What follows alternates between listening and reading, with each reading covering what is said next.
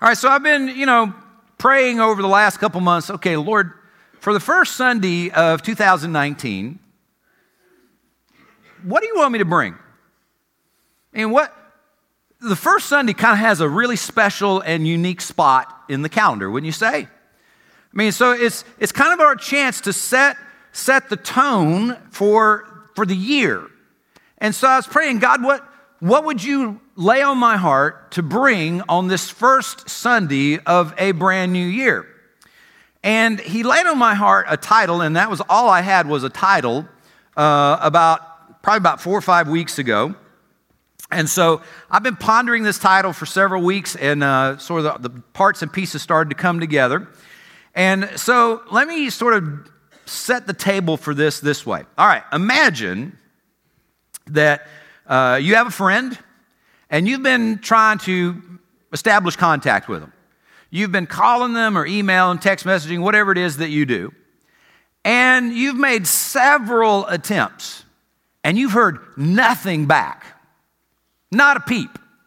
All right, so after a while, it's easy to start to think that maybe your friend is trying to avoid communicating with you. Some of you know what that feels like. I'm like, are they avoiding me? Now, here's the thing. That may or may not be true. They may be trying to avoid you. They may not be trying to avoid you. But here's the thing. You don't know. You have no way of knowing if they truly are trying to avoid you. But left unchecked over time, you will start to act as if that's a truth. You will start to act as if they actually are trying to avoid you, even though you don't know that to be a true fact. Now, why does that happen? That happens because once we make an opinion about something or we adopt a point of view, then we start gathering information that supports our point of view and sort of disregard any information that would contradict our point of view. That's actually called confirmation bias. Some of you may have heard that term before. Confirmation bias means that as we start to gather new information, we filter it through our preconceived ideas. And the ones that match what we want to think, we look for those and we gather those up. And we dismiss out of hand the ones that don't agree with our prejudgments. We've already sort of made a mental decision about what the truth of something is, and so we start to sort out information that lines up with how we've already decided to think about it. Now, this is a fairly common human condition. So as I talk about this, I'm not criticizing anybody. This is sort of the norm for us. But in light of that, it's really critical as we get ready to launch into a brand new year that we are looking for the right things and in the right way. So I want to share with you two perspectives this morning that I think are going to shape our year. And so it's two ways of looking at the world around us, and it's two ways of looking at the people that we live with. It's two ways of looking at our church and the events that happen in our church. And I believe that every one of us here this morning, we're going to carry one of these two perspectives into the year ahead of us, into 2019. And whichever one we embrace will make all of the difference. And so the question that you see on your screen and the question that I have for you, and this is the title that God gave me several weeks ago, is as we begin a brand new year, will you see what the Pharisees see, or will you see what the Fairest sees? Now, you may the first part of that may make sense to you. The second part of that may not make any sense to you whatsoever. Well, as I was growing up, we used to sing lots of hymns, and there was an old hymn that said, "Fairest, Lord Jesus, ruler of all nature, O thou of God and man, the Son. Fairest, Lord Jesus. Well, that old hymn, that phrase from that hymn was based on a passage of scripture from Psalm chapter 45, verse 2, and it says this: "You are fairer than the sons of men.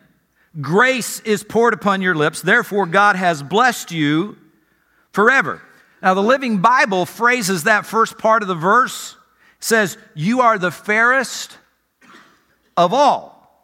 Now, the writer of Hebrews, in Hebrews chapter 1, he makes reference to this, and he acknowledges that there is some reference here to Solomon in this Psalm, chapter 45, verse 2.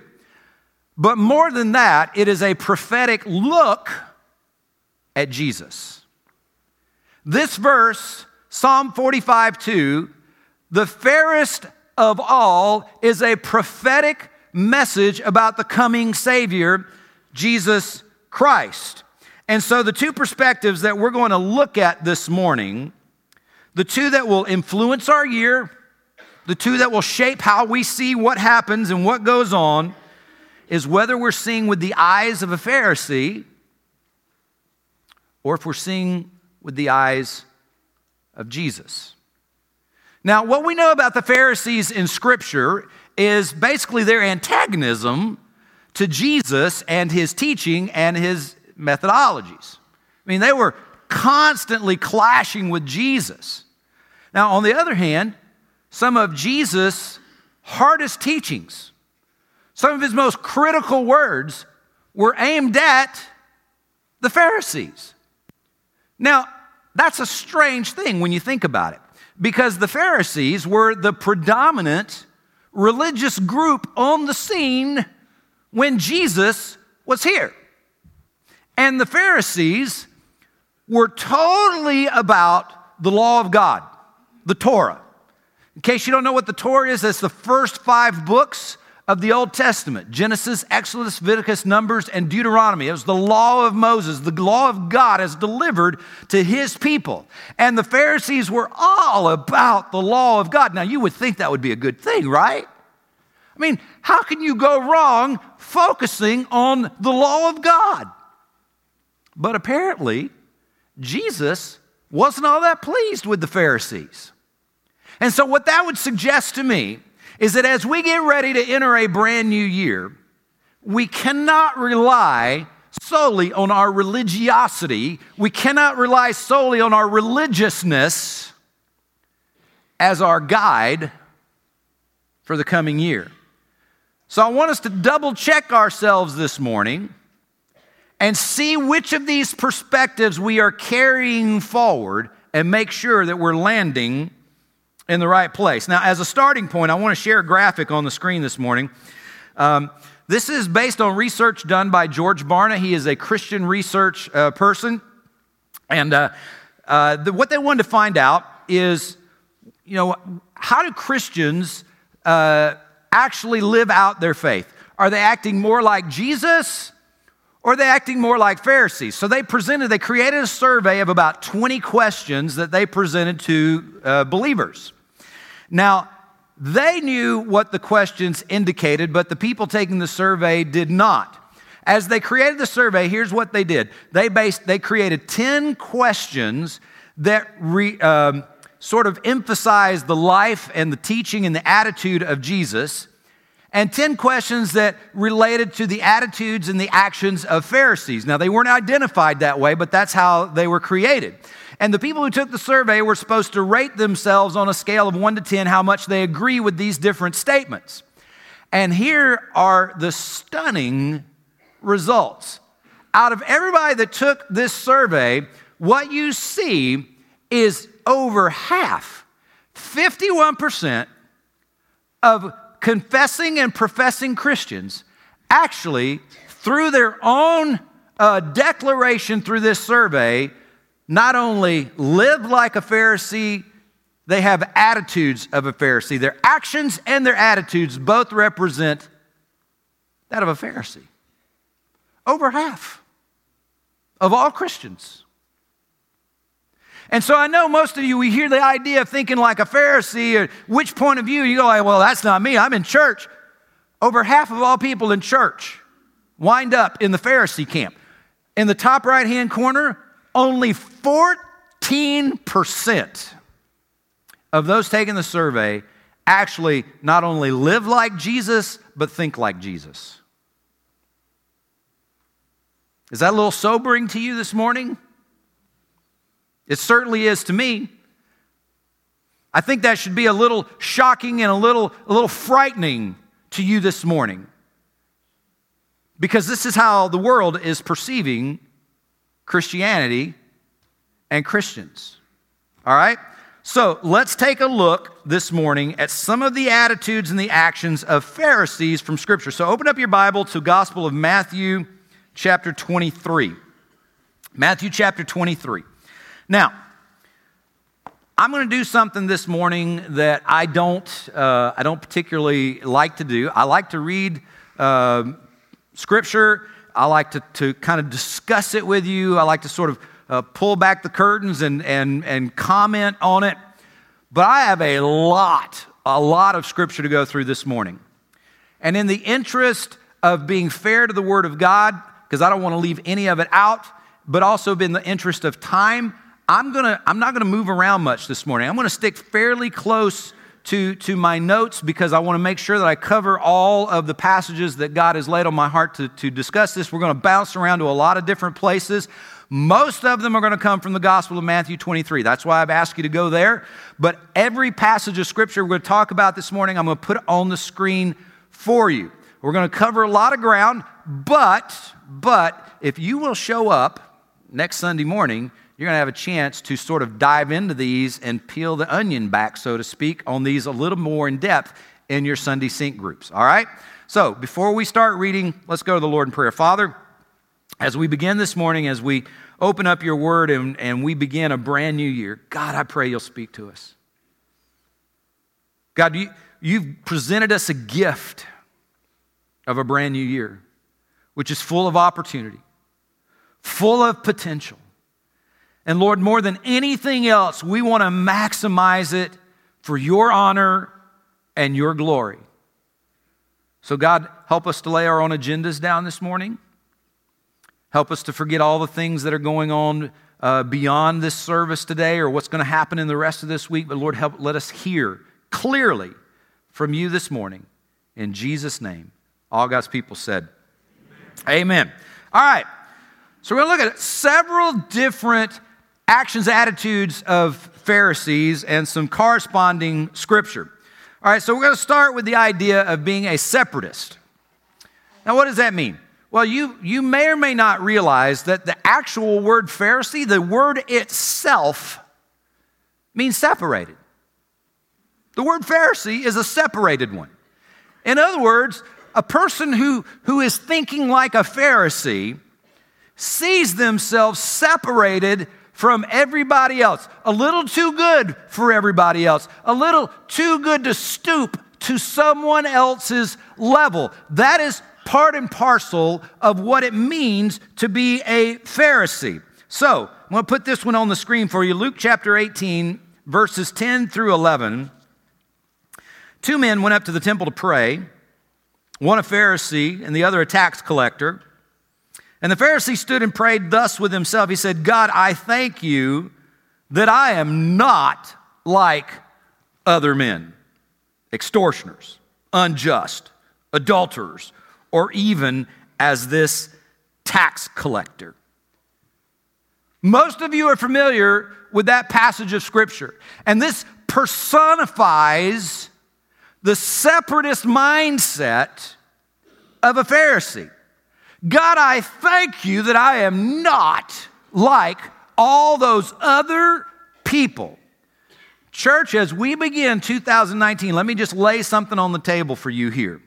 When your thinking starts to become them versus us, or them versus me, then you are trending in the direction of thinking and acting like a Pharisee.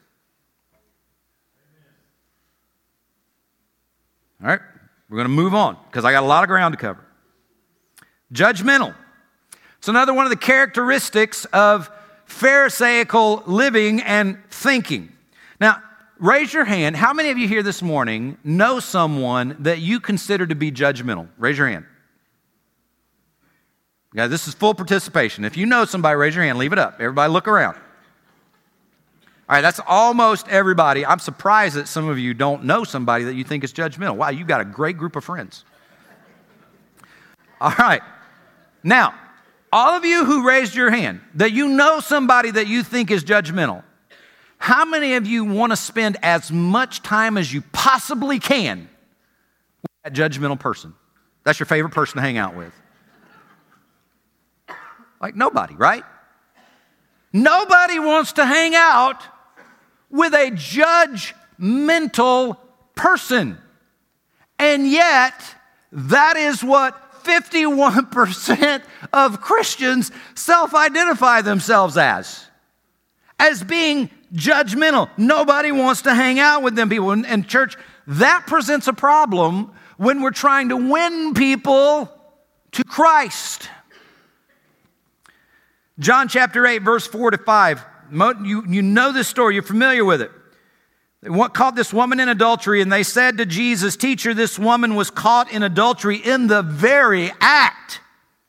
Now Moses, in the law, the Torah, which they were so big on, commanded us that such should be stoned. And they weren't talking about medicinal marijuana. They were talking about, we're going to rock her world. We're going to kill her. What do you say? They wanted the full extent of the punishment of the law executed on this woman. Meanwhile, where's the guy? Right? Where's the guy? If she's caught in the act, it takes two to tango, right? They wanted justice, they wanted judgment, but it wasn't even-handed justice and judgment. Don't you hate that? Why is the picture or the statue of justice supposed to be wearing a blindfold and holding the scales? Because justice is supposed to be what? Blind. It's supposed to be even. We don't favor one or the other, but clearly they're favoring somebody. They want judgment, but only for those people, because probably the other person, the man involved in this, was probably one of their friends. When you want the full extent of the law pressed against someone else, but you're willing to carve out large amounts of mercy for your own actions and attitudes, then you might be trending in the direction of thinking and living like a Pharisee. The next one is hypocritical. I can't think of too many labels that feel worse to be tagged with than being labeled as a hypocrite. I just hate that label. I think nobody wants to be labeled as a hypocrite unless you're a politician, and then they wear it like a badge of honor. Like just rolls like water off the back of a duck, man. I don't care. You can call me whatever you want to. I mean, we'll say this one day and we'll say the other thing the next day. Truthfully, I think almost all politicians probably come from Pharisee blood.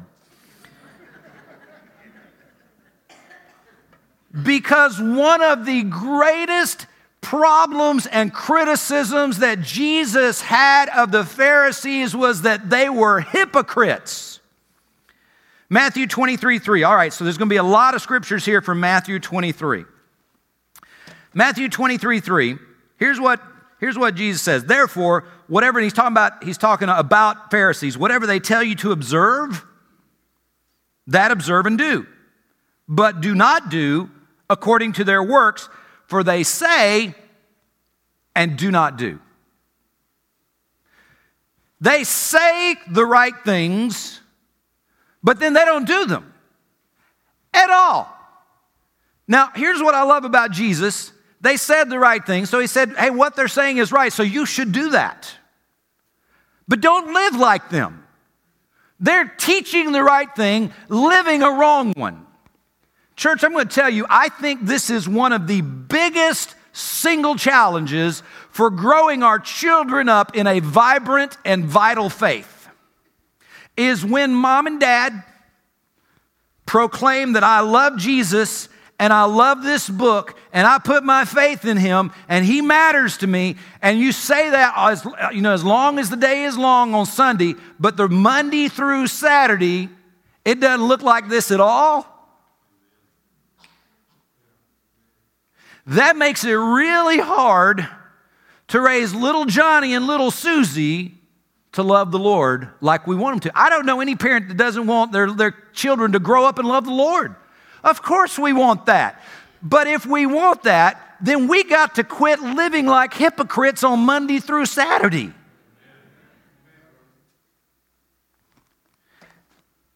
And I'm, there's a spot in here for grandparents too. We live in a culture now that grandparents are much more involved in the raising of children than they used to be. And this doesn't just apply to mom and dad, this applies to grandma and grandpa too. Because if little Johnny and Susie come to your house and you're having major influence in their life, and you say you love Jesus on Sunday, but then you run everybody down and you gripe and complain all day long on Monday through Saturday, what they're saying is that what you say about this doesn't match how you live, and they'll start to dismiss it altogether. As a church, as a body, folks, we got to stop living like hypocrites and start living like Jesus. He said in Matthew chapter 23, at the bottom of the chapter, verse 27 and 28, he said, "Woe to you, scribes and Pharisees, you hypocrites! For you're like whitewashed tombs, which indeed appear beautiful outwardly, but inside you're full of dead men's bones and all uncleanness. Even so, you also outwardly appear righteous to men, but inside you are full of hypocrisy and catch this last word, lawlessness." Inside, you're full of lawlessness. You know what he's saying? He said inside, you look right outside, but inside you are absolutely no different. Not a whit different than all the people that you're railing against. Because the people that they're separated from, those people are full of lawlessness, aren't they? I mean, that's why the Pharisees can't hang out with them. They're full of lawlessness. And then he says, you know what you're full of? You're full of lawlessness. Why? Because you live like a hypocrite. And when you do, you are no different than all the people that you think you are pretending to be better than. Wow, how ironic is that? All right, let's move on. Pretense. Fake. One of the prevailing attitudes and actions of Pharisees is they're fake. Now, I don't know if this has ever happened to any of the rest of you. It's happened to me, and it really bugs me. You ever seen fake fruit or fake food that looked so real, and it was sitting out like you're supposed to enjoy it? And then you walk over there, you think, man, I'm going to have some nice grapes, or I'm going to have a plum or an apple, a banana. I'm going to have something. And you go over there and you pick it up and it's fake. Oh, man, that is just so wrong. It's so wrong. There was an evangelist that used to come to our church when I was growing up. And he hated to fool his stomach. He thought that was a sin against his body. And so because of that, he would never use a toothpick. Because he said, if I start chewing, my stomach thinks something's coming. And I don't want to fool it like that. So by accident, one time he said, I started chewing on a toothpick and I felt so much guilt that I just chewed the thing up and I swallowed it because I didn't want to teach my stomach something wrong.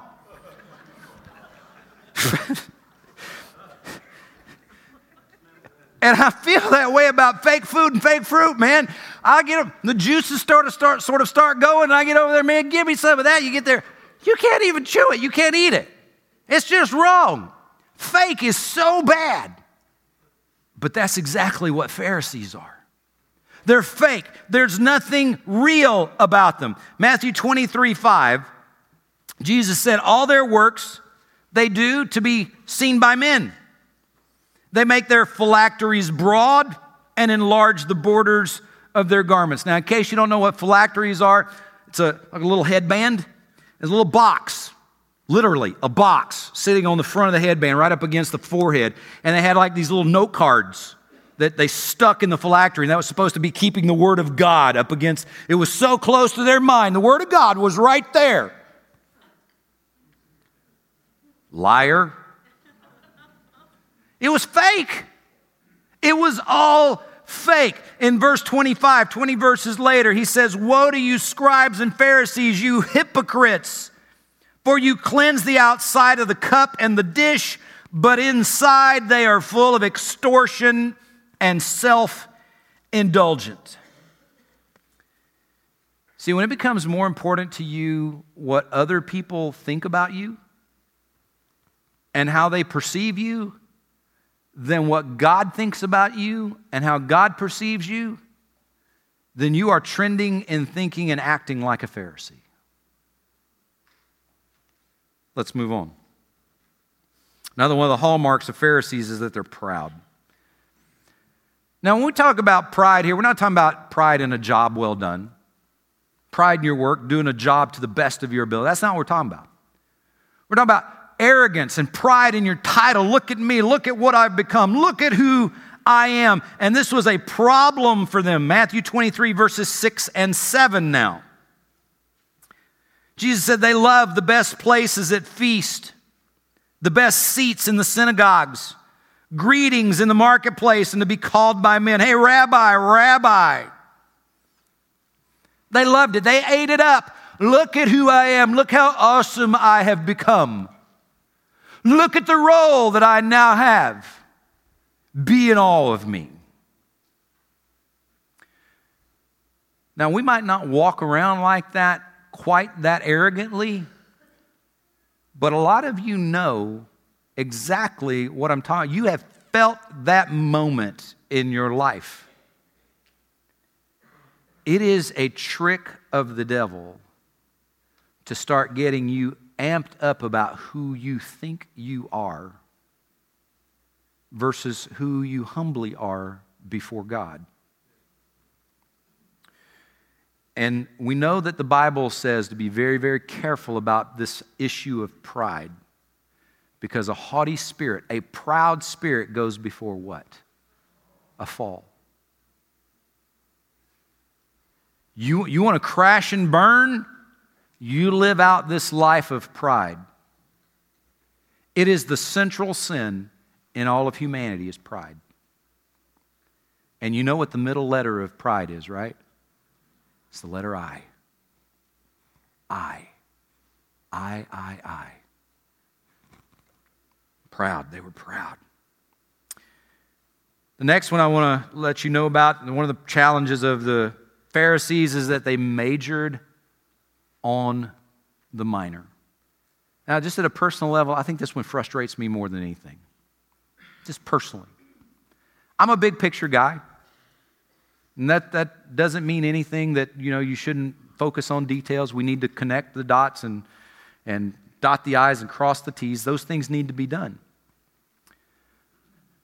But Pharisees forget about the big picture. Pharisees forget about what it is that we're trying to accomplish on the grand scheme of things, and all they can see are the details. And what is the old term, what's in the details? Who's in the details? The devil. The devil is in the details. Why? Because we begin to major on the minor.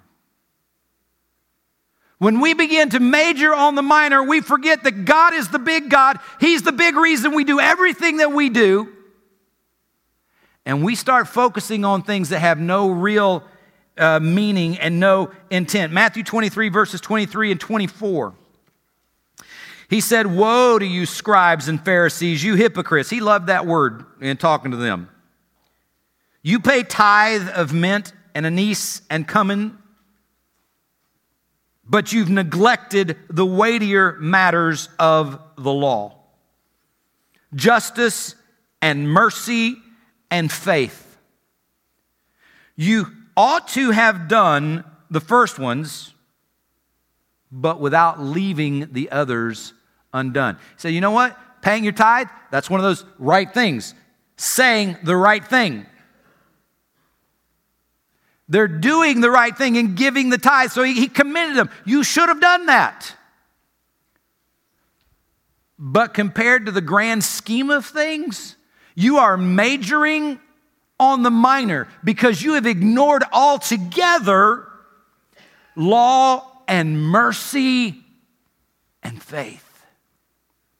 Blind guides who strain out a gnat and swallow a camel. Majoring on the minor.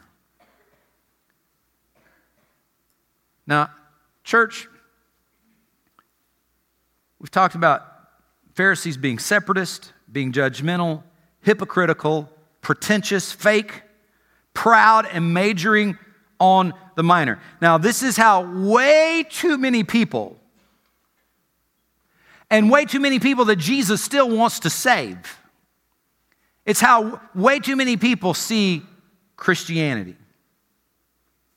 And by default, it's how they see us.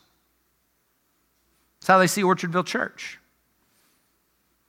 Why? Because if 51% of people, of Christians, identify themselves through a survey of living out or acting out Pharisaical actions and attitudes, and that is the reality, that's the experience that most non-Christians are having with quote-unquote Christians, and so by default, they extend that same perception to you as an individual and to us as a church.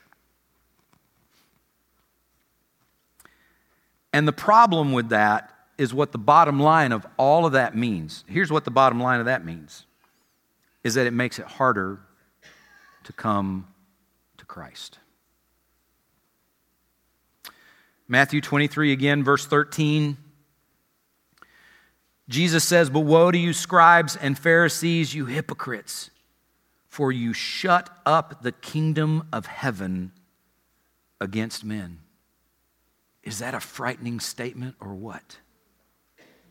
You shut up the kingdom of heaven against men, for you neither go in yourselves, nor do you allow those who are entering to go in. Look at verse 15. "Woe to you, scribes and Pharisees, hypocrites, for you travel land and sea to win one proselyte, and when he is won, you make him twice as much a son of hell as yourselves."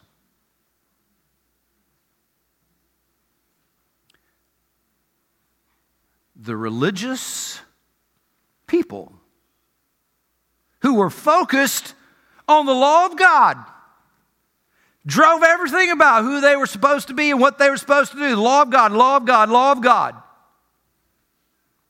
And yet here Jesus says, you will go out of your way to win one proselyte, and when you do, you've made them twice as much a child of hell as they were before. You know why? Church, because your religiosity, your religiousness and religion does not save. There's no salvation in your religiosity. And when we attack people with the mindset and the attitudes and the actions of a Pharisee, and we start to see the world like a Pharisee sees the world, then what we wind up doing is we separate ourselves out from the rest of the world that Jesus died to save, and we make it twice as hard for them to get saved because all they see is rules and religion and they don't see Jesus.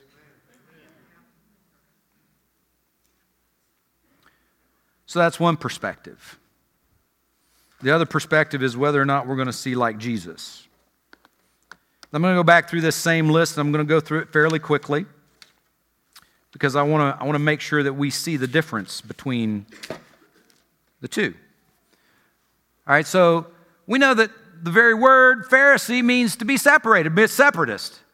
That is in direct contradiction to the very fact that Jesus, one of his names was Emmanuel, which means God, what?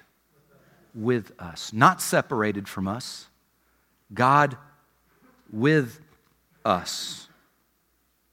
Matthew 1:23. "Behold, the virgin shall be with child and bear a son, and they shall call his name Emmanuel, which is translated, God with us. John 17:8, this won't be on the screen, but you might want to write it down. Jesus, in his pastoral prayer, he was praying to the Father, he said, as you sent me into the world, I also have sent them into the world. Into the world. Not separated from it. Into the world. You can't influence where you're not. You can't be an influence when you're not there in the middle of something. If salt stays in the shaker, it can't change the flavor of the food at all, can it? God said, Father, you sent me into the world, and I'm sending my folks into the world. I'm sending my disciples, my apostles into the world. Why? So they can get saved, because Emmanuel means with us. Not separated, with us. Pharisees tend to be incredibly judgmental, whereas Jesus is very grace-giving.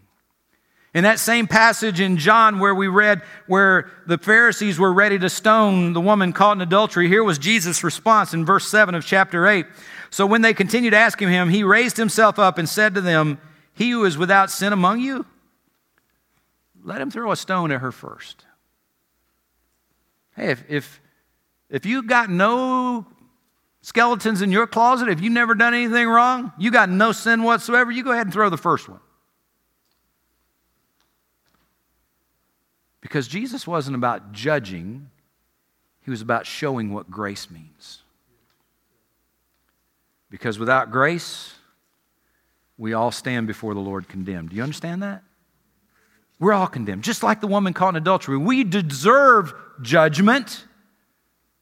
We receive mercy because God is a grace giver. Pharisees are hypocrites. Jesus is more concerned about genuine faith. Genuine faith. Matthew chapter 9, verses 12 through 13. When Jesus heard that, he said to them, those who are well, they've got no need of a physician. Those who are sick. But go and learn what this means, that I desire mercy and not sacrifice. I didn't come to call the righteous, but sinners to repentance. He said, you know what? I'm not looking for a bunch of hypocrites who act like they've got it all together. That's not why I'm here. I'm not looking to heal the people who think they have nothing to be healed from. That's hypocritical. I'm here to express and show genuine faith. I want people who are saying, Lord, I need you. Father, I need your mercy. I need your salvation. That's the genuine faith that I'm looking for. And only if you are willing to express your need for a Savior and your sinfulness beforehand, can you know what genuine faith really is. And then we know that the Pharisees, they were fake. They were full of pretense. Jesus operates in a world of truth. John chapter 4, verse 23 and 24. Jesus said, the hour is coming and now is when the true worshipers will worship the Father in spirit and in truth. For the Father is seeking such to worship Him. God is spirit, and those who worship Him must worship Him in spirit and truth. You know, one of my heart's desires for Orchardville Church as we enter into and experience 2019 is that we will know genuine worship at a level we have never known here. The song that we sang earlier with arms high and heart, what was the next word? Heart abandoned. Heart abandoned. You know what that really means? A heart abandoned means that you're not looking at yourself and looking, how good I am? God, you're lucky that you got me. God, you're lucky that I'm in church. God, you're lucky that I'm a Christian because of all that I can do. You got a good one when you got me. No, arms high and heart abandoned is standing down here and go, God, without you, I am worthless. Without you, God, I am nothing. Without you, God, I am destined for eternity, separated from you. God, without you, I have nothing and I am no one. Lord, because of you, I have everything I have and I am everything that I am because of you. That is worshiping God in spirit and in truth. Because when we worship Him, knowing that without God we're nothing, then our worship rises to a whole new level.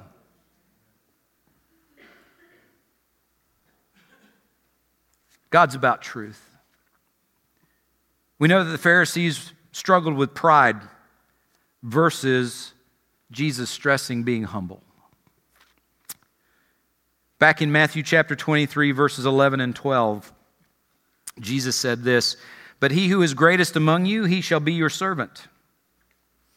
And whoever exalts himself will be humbled, and who humbles himself will be exalted."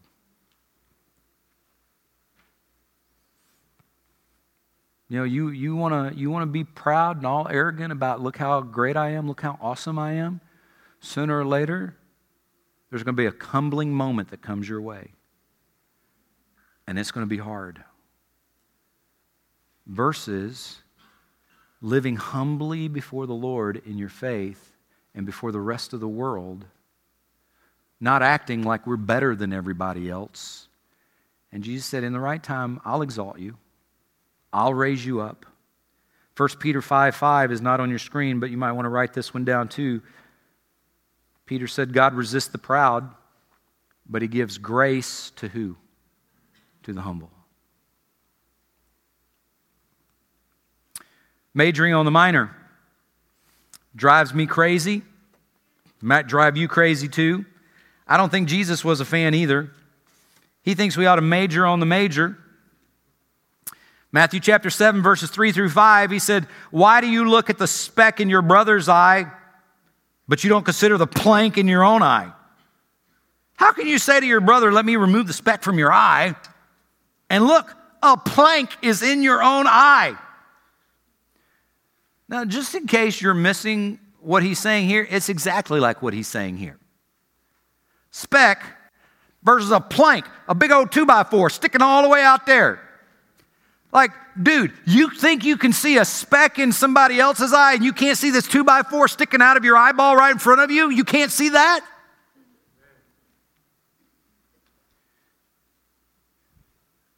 He says, hypocrite, first remove the plank from your own eye, then you will see clearly, remove the speck from your brother's eye. You know what He's saying? Major on the major. You've got your own issues to deal with to live right and properly and humbly before me. Deal with those. Stop trying to fix everybody else. That's not your job. That's my job, God said. You deal with you. I'll deal with everybody else. Thank you. Amen.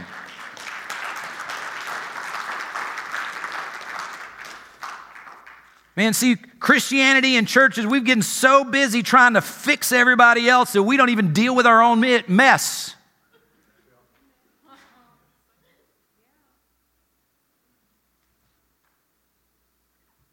I said, you need to major on the major. Let the minor stuff go. And if we do, then instead of making it harder to come to Christ, then what we do is we start to open doors that make it easier for people to come to Christ. Revelation 22:17. And the Spirit and the bride say, come. And let him that heareth say, come. And let him that is athirst come. And whosoever will, let him take the water of life freely. Come. Whosoever will may come. Whosoever will may come. 2 Peter 3:9 is not on your screen, but Peter says, the Lord's not slack concerning his promise, as some count slackness, but he is long-suffering toward us, not willing that any should perish, but that all should come to repentance. See, Jesus wants everybody to receive the invitation of salvation. But it is incumbent on us to live in such a way that we're not closing the door to winning people to Christ, but that we're living in such a way that the door opens wider and wider, that people look at our lives and they don't see a bunch of judgmental, fake hypocrites who major on small things while big things in their own life are clearly out of whack. But instead, what they see are people who are full of grace and mercy and love and a heart of compassion and are dealing with their own stuff authentically and honestly and openly, and they're living humbly before the Lord. And when we do that, then people start to see what Jesus is offering because they see Jesus in his people.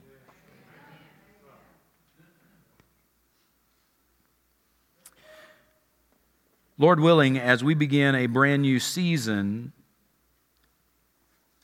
of Sunday Sync in the life of this church, and we start seeing more and more people here early, and we start seeing more and more new faces, we have an obligation as people who call ourselves Christians to be presenting Christ in the way that he should be presented, as a mercy-loving, grace-giving, salvation-offering God. We may see some people in here that don't look like they belong in church. I hope we do. I hope we start seeing this place filled up with people that look like they've never seen the inside of a church before in their life. Because that's who Jesus died for. And we must say no to the mindset and the perspective of a Pharisee, and say yes to the mindset and the perspective of Jesus. You know why? Because we will see what we are looking for. Philippians 2, verses 3 through 5. Let nothing be done through selfish ambition or conceit, but in lowliness of mind let each esteem others better than himself. Let each of you look out not only for his own interest, but also for the interest of others. Let this mind be in you, which was also in Christ Jesus.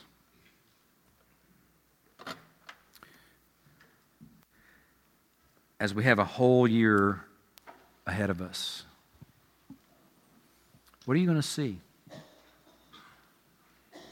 Are you going to see what a Pharisee sees? Or are you going to see what Jesus sees? That will make all the difference in the world about how you manage the year ahead of you.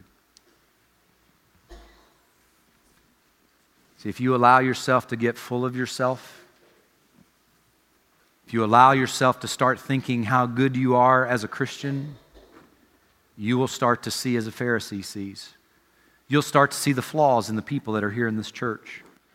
You'll start to see the flaws in the people that you live around. You'll start to see the flaws in the people in your family. Because that's what you're looking for. Because it makes you feel better about you. But if you'll see with the eyes of Jesus, you'll see that you are no better than anyone else.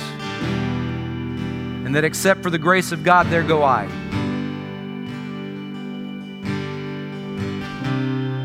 And that if God hadn't showed mercy and compassion and grace to you,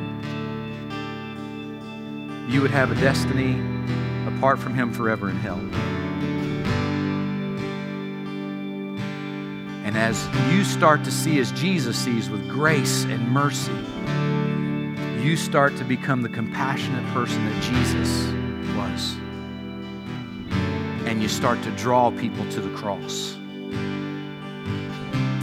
I'm going to ask us to stand. Father, it's the first Sunday of a brand new year. And we can choose right now. God, we can choose. How do we want to live out this year? How do we want to perceive this year? How do we want to see it? God, I pray that by actions this morning, that this entire church will decide that they want to see as Jesus sees. If you're here this morning and maybe you've been living as a Pharisee and you've been counting on your religion to save you, maybe you realize this morning that's not going to do it. And you need Jesus in your life for salvation. Come pray. Maybe you've been trying your best to live as Jesus, but you know you can do better. Come pray. Maybe you're in that 51% and you know you're not even close. Come pray. Father, as we open the altars this morning, I pray that we'll respond as the Holy Spirit leads in Jesus' name. Amen.